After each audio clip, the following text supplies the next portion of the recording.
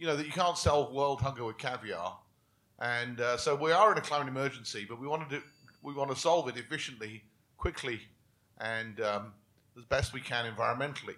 So my question is on costs. Where are we in terms of offshore wind, in terms of other big scale clean energy, hydro, nuclear,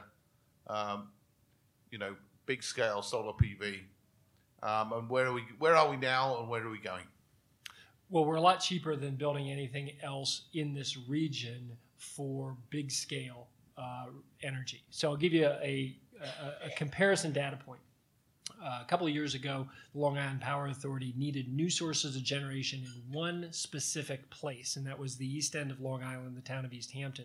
So they ran an open competition, and within that, they allowed any form of new generation to bid.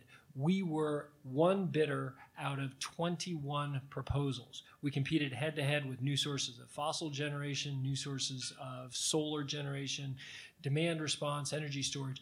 What LIPA found out of that was that our South Fork wind farm was the most cost-effective new form of generation for delivering in that one particular place.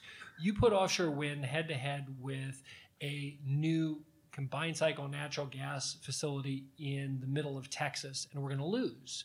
But that's not the market that offshore wind is designed to serve.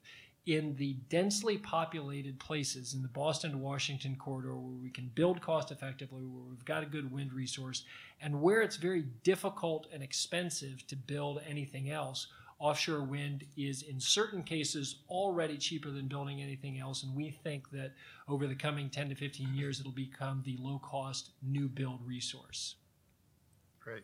And this has also been proven out by subsequent solicitations, right? So this is not just the South Fork project. This has been proven by solicitations in Massachusetts, New Jersey, New York, right? With our recent procurement where we bought approximately 700 megawatts. We bought that at a premium above wholesale prices of about $25 a megawatt hour, which is in comparison to current land-based renewable prices that are in the high teens. So the premiums that we're talking about are drastically lower than we even expected them to be a year or two ago. And again, this is mostly because we are piggybacking on an industry that is currently mature in Europe, and their manufacturers and developers, such as Ørsted, are looking to the U.S. market as really the new horizon for the technology. So we're benefiting off of all of their cost reductions, off of all their technology innovations. We still have a long ways to go, right? We have more areas of the cost curve that we can cut down. Competition will continue to drive prices lower, but we're, from a cost perspective, we're in a really good place. I think that's a good positive note to conclude on. Let's give our panel a round of applause. Before I let you go, let me thank Sarah Fitz for co-sponsoring. Sarah, thank you very much. Round of applause.